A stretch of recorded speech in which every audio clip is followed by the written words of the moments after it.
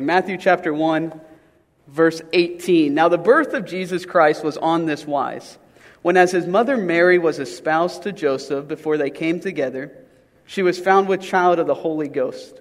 Then Joseph, her husband, being a just man and not willing to make her a public example, was minded to put her away privily.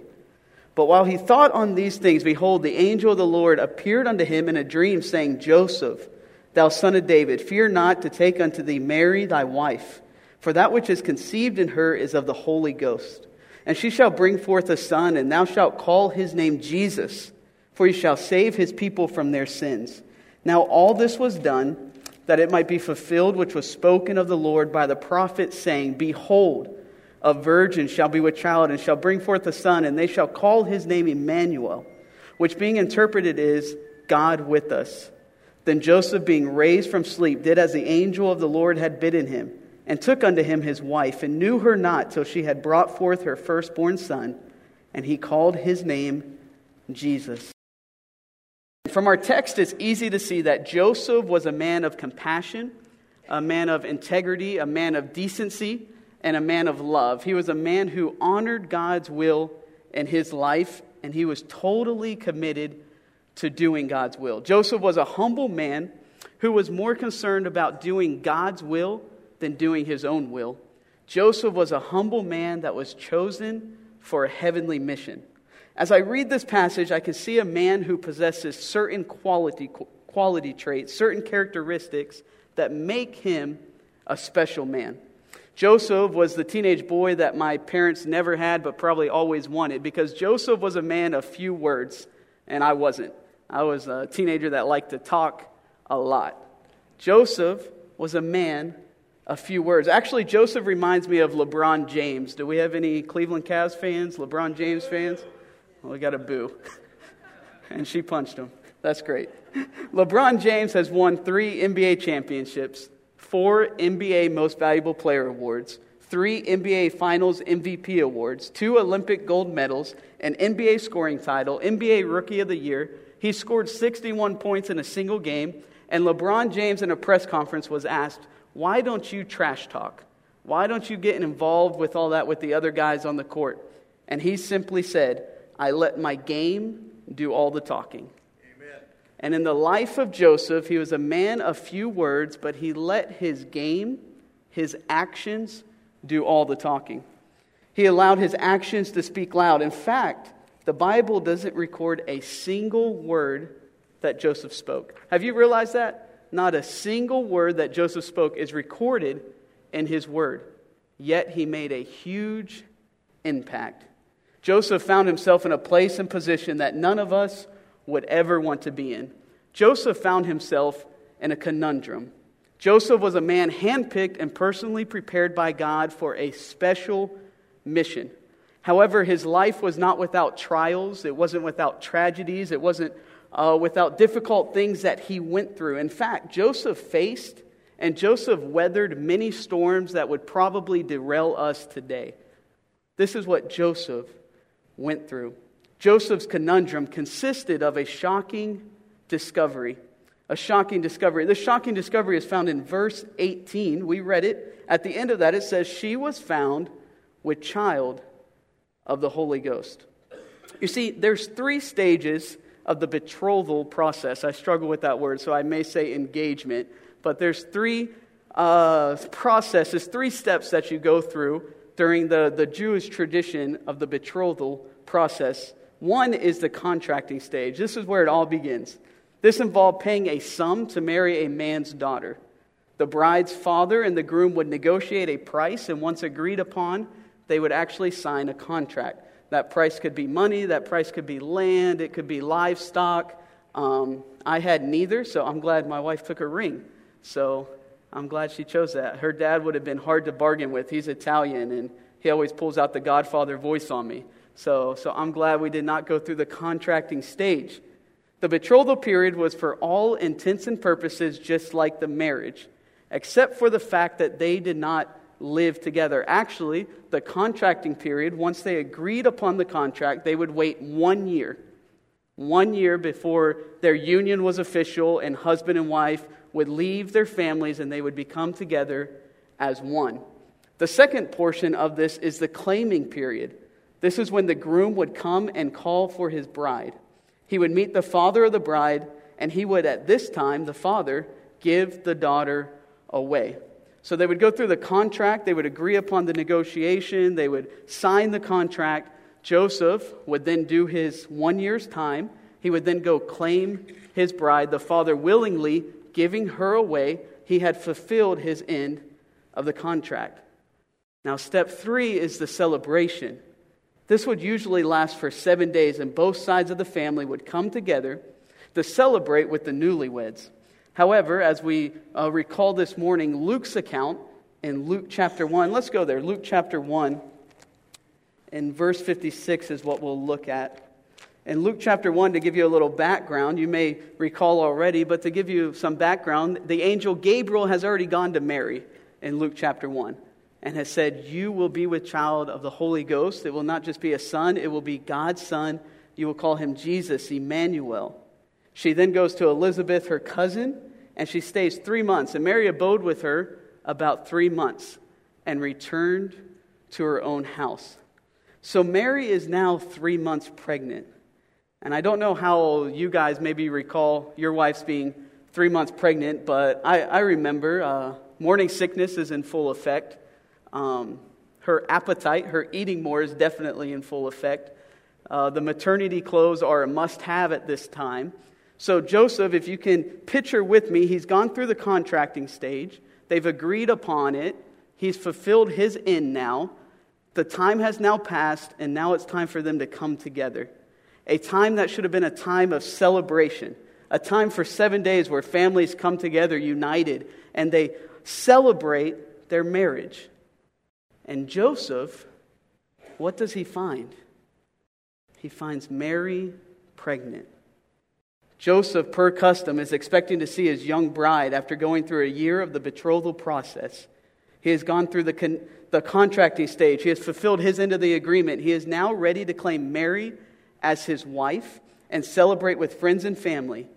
And he finds that she is 3 months pregnant. Joseph found out that she was with child from the Holy Ghost in verse 18 of Matthew chapter 1, which we read. Joseph's conundrum consisted of a shocking discovery, but it also consisted of shattered dreams. No doubt, like most men, Joseph was looking forward to the day when he and Mary would be united in marriage and they would have their own family. This was his dream. Then, like a cruel slap in the face, came the news that she is pregnant. His dreams are shattered. For a time, it must have felt like his heart had been ripped from his chest. His mind is probably racing. What did I do wrong? Or why does she look elsewhere? Or who would she run to? And who was she with? And why? His dreams shattered. He was hurt. He was probably felt betrayed, deceived, misled. He felt abandoned. The life that he had all mapped out is now nothing but a mess. His dreams were shattered. And now Joseph is stuck with a sad decision. Because Joseph, we see, is a just man. Matthew 1, chapter 19, we read it a moment ago. Joseph, her husband, being a just man. That word just means that he is righteous and that he is one who kept the laws. Joseph, his entire life, has been taught the laws. Joseph, his entire life, has tried to follow the laws as best as he can. And now he's in a position where he's not sure what to do. Because Old Testament law in Deuteronomy chapter 22, verses 20 through 21. Can you put that up there for me? Deuteronomy chapter 22, verses 20 through 21 read. "But if this thing be true, and the tokens of virginity be not found for the damsel, then they shall bring out the damsel to the door of her father's house, and the men of her city shall stone her with stones that she die, because she hath wrought folly in Israel to play the whore in her father's house. So shalt thou put evil away from among you." So imagine Joseph. Joseph, all he's known is the law. That's what he's practiced. And he finds his betrothed wife. Agreement has been fulfilled, and now she's 3 months pregnant. The law says that he should bring her out in front of her father's house, the house that she was given away from. and she should be stoned. He had a sad decision. He had another option in Deuteronomy 24, verse 1, says that you can just give a bill of divorcement and send her away if for a reason of uncleanliness. When a man hath taken a wife and married her, and it come to pass that she find no favor in his eyes, because he hath found some uncleanliness in her, then let him write a bill of divorcement and give it in her hand and send her out of his house. So Joseph understands the law. Joseph's life has just been shattered. Joseph has a sad decision. Option 1, do I bring her out forward and do I have her stoned? Option 2, should I just divorce her? Joseph begins to meditate and I believe pray on these things and think about what the best option is. Joseph determines that he does not want to embarrass Mary and he does not want to see her stoned to death, so he puts her away privately and waits on the Lord. What a true portrait of the harsh reality of life. We map out our life, we plan it the way we want it to go, who we're going to marry, what college we're going to go to, what scholarships we're going to get, what job and career we're going to have, and things change. That's how life is sometimes.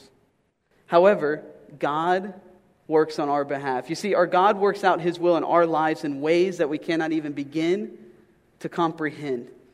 Often the way we look at life is like a parade. We're standing on the street and there's 2 tall buildings next to us and you can see what's right in front of you, right? For me, sometimes it's hard to see that. I have to get on my wife's shoulders and then I can see what's right in front of me. You can look to the right and you can't really see anything. To the left, you can't see too much. You know what just went by, so you can think about the past and meditate about the last float that went by. But all you can focus on is what's right in front of you. You can't see the future. You can't see what's coming. You can focus on what's right there. However, if you were to climb the building and get on top of one of those tall buildings, you could see the whole parade. The end, the middle, the beginning. That's where God sits. God sees it all. God works on our behalf. He knows exactly what's coming. Don't worry about what's in the future. God has it under control.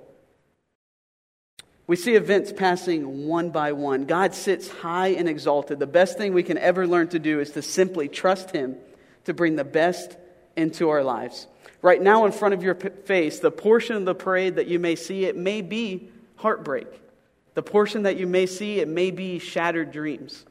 The portion that you may see may just leave you asking God, why? But God knows what's coming right next for you. You may not see it, but God does. God knows what's coming next. God knows how He will use your current situation for His glory. God knows how He'll grow your faith through your circumstances. God knows how He'll use it for His plan for your life. God's plan for us oftentimes are not what we would have chosen for ourselves, but God's plans are always the best, even when they hurt us deeply.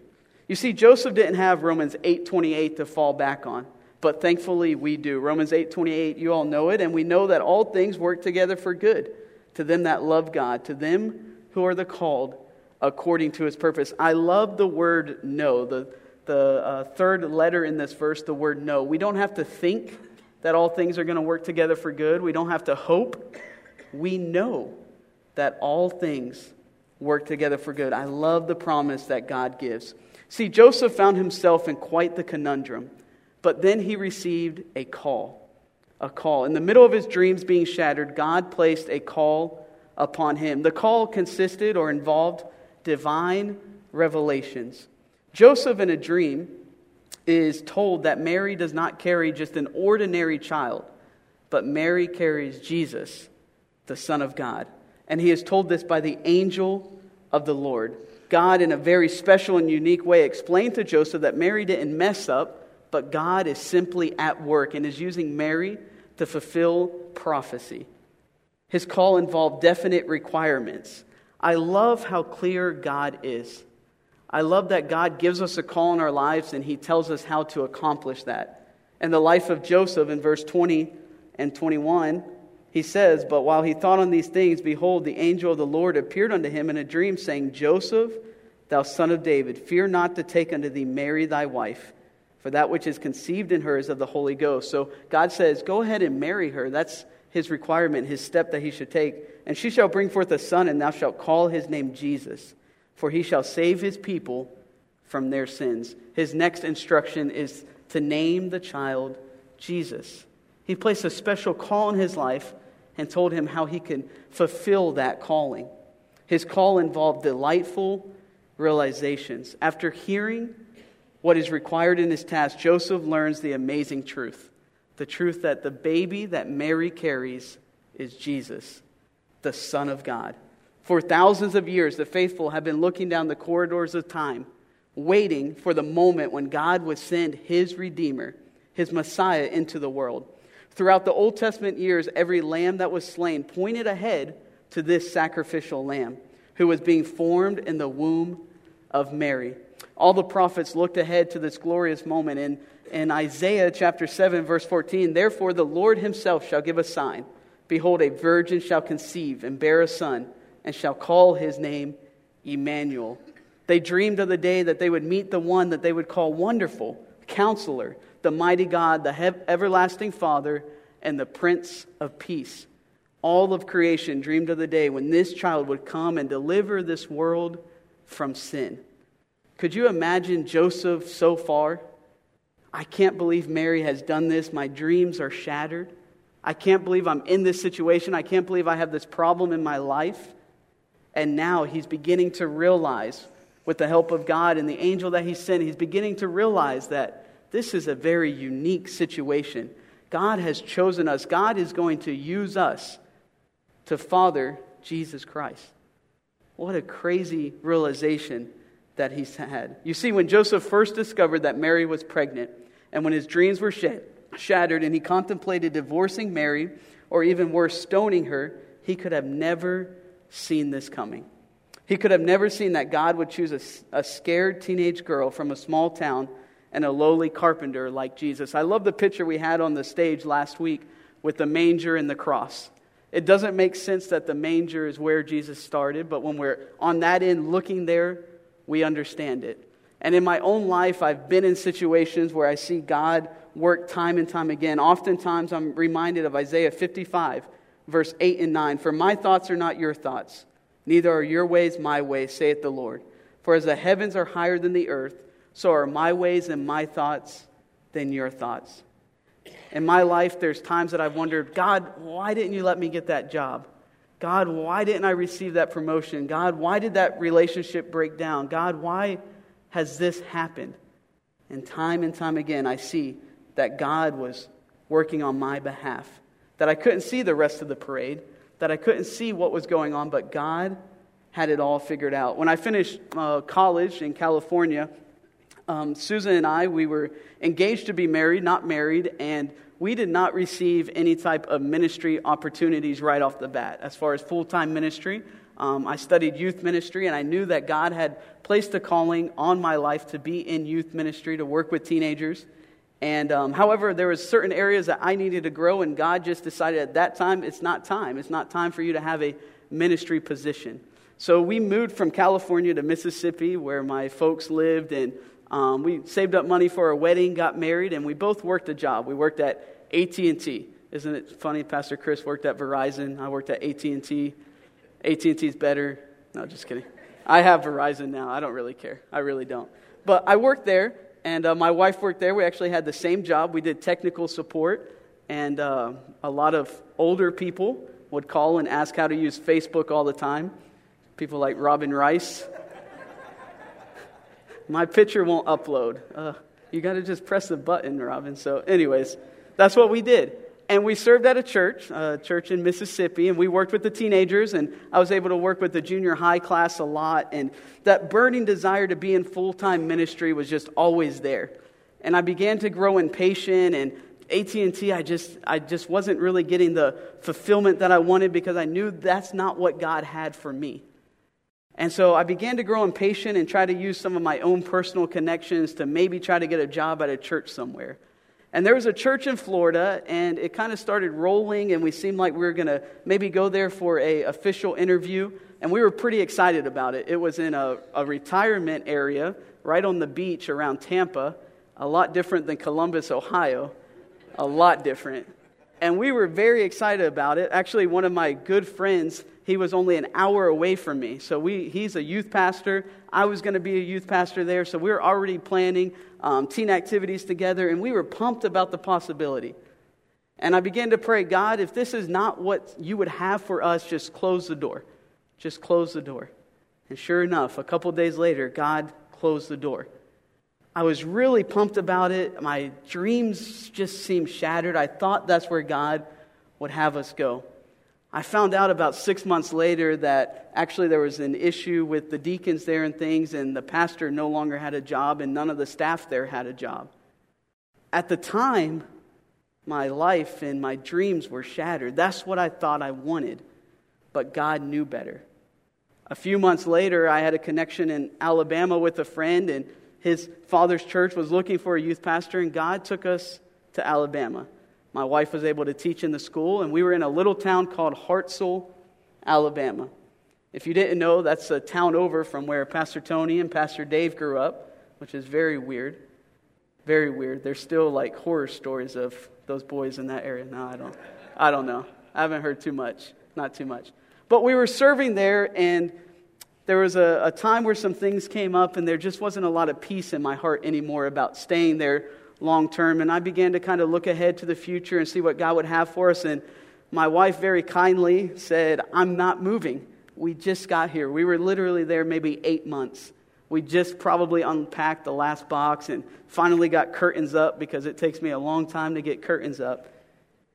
And I just couldn't believe the work that God was doing in my heart, that this maybe just isn't the place for us long term. And I began to pray and just said, God, I'm not going to do anything as far as putting my resume out there. I'm going to wait on you. And if you would like us to move, you will need to change my wife's heart. Well, a couple weeks later, I had a friend from Las Vegas that I went to college with. He came to our area. We got lunch, and I just began to kind of share my heart with him. We reconnected. And a couple weeks later, from that date, he went to Cincinnati. And in Cincinnati, he was in a conference with our pastoral staff, and they got to know each other, and he just shared my name. Just shared my name, that was all. And a couple weeks later, on a Thursday morning, my wife said, I've been thinking, and if God were to open up a door at a church where we just feel like it's at home, I'm willing to go. And wouldn't you know that that's the same day that Pastor Tony contacted me and we started talking. And God brought us here. What's even more bizarre is his nephew Riley was in my PE class. And a couple weeks before that, we had a bike-a-thon to raise money, and I got a big hole in the back of my pants. It was very embarrassing. And his sister saw that and said, hey, here's a card for Alterations Plus. That's where his mom, that's her shop. I really had no idea of any of these connections. And God worked it all out. Looking back at college 6 years ago, God, why am I not in a ministry position? This is what I trained for. Why haven't you put me in a position? Just wait. You may not understand it now, just like Joseph didn't understand what he was going through. God, that's my dream. Florida, I'm around my best friend. That sounds great. That's not it. That's not what I have for you. Alabama, that's not it. This is it. This is my plan for you. And in Joseph's life, he could not see what God was doing.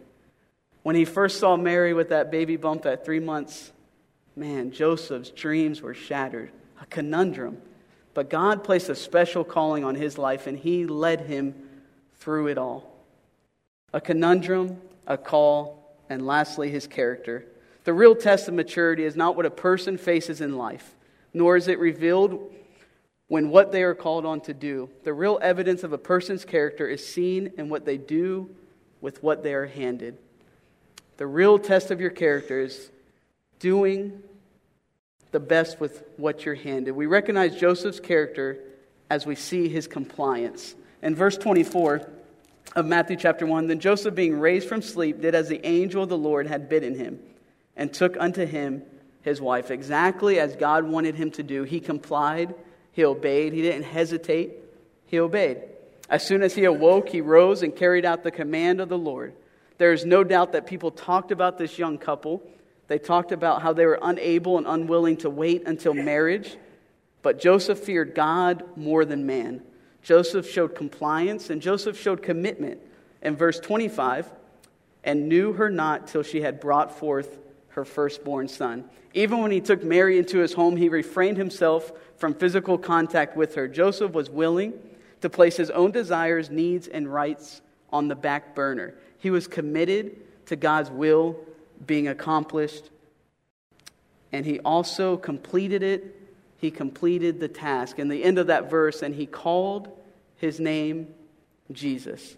When the child was born, Joseph took the next step of faith, and he named the child Jesus, just as he had been commanded by the angel. As far as we know, Joseph never faltered as he perfectly carried out the commands of God for his life. Even though they had to go miles and miles away, have Mary on a donkey, although there was no place for them to go, no room in the inn, Joseph never faltered. He completed the task that he was given. No doubt Joseph was very involved in the life and training of Jesus as a young man. God took a poor, humble carpenter, and he used him to do something amazing. And did you know that God is still looking for people today? God is still looking for individuals who will follow him in spite of the tragedies in life. He is looking for people who will take care of the tasks that he assigns them to. He is looking for people who possess the right kind of testimony and are willing to be a little uncomfortable for Jesus. He is looking for individuals like Joseph. He was a man of few words, but a man who made a huge difference.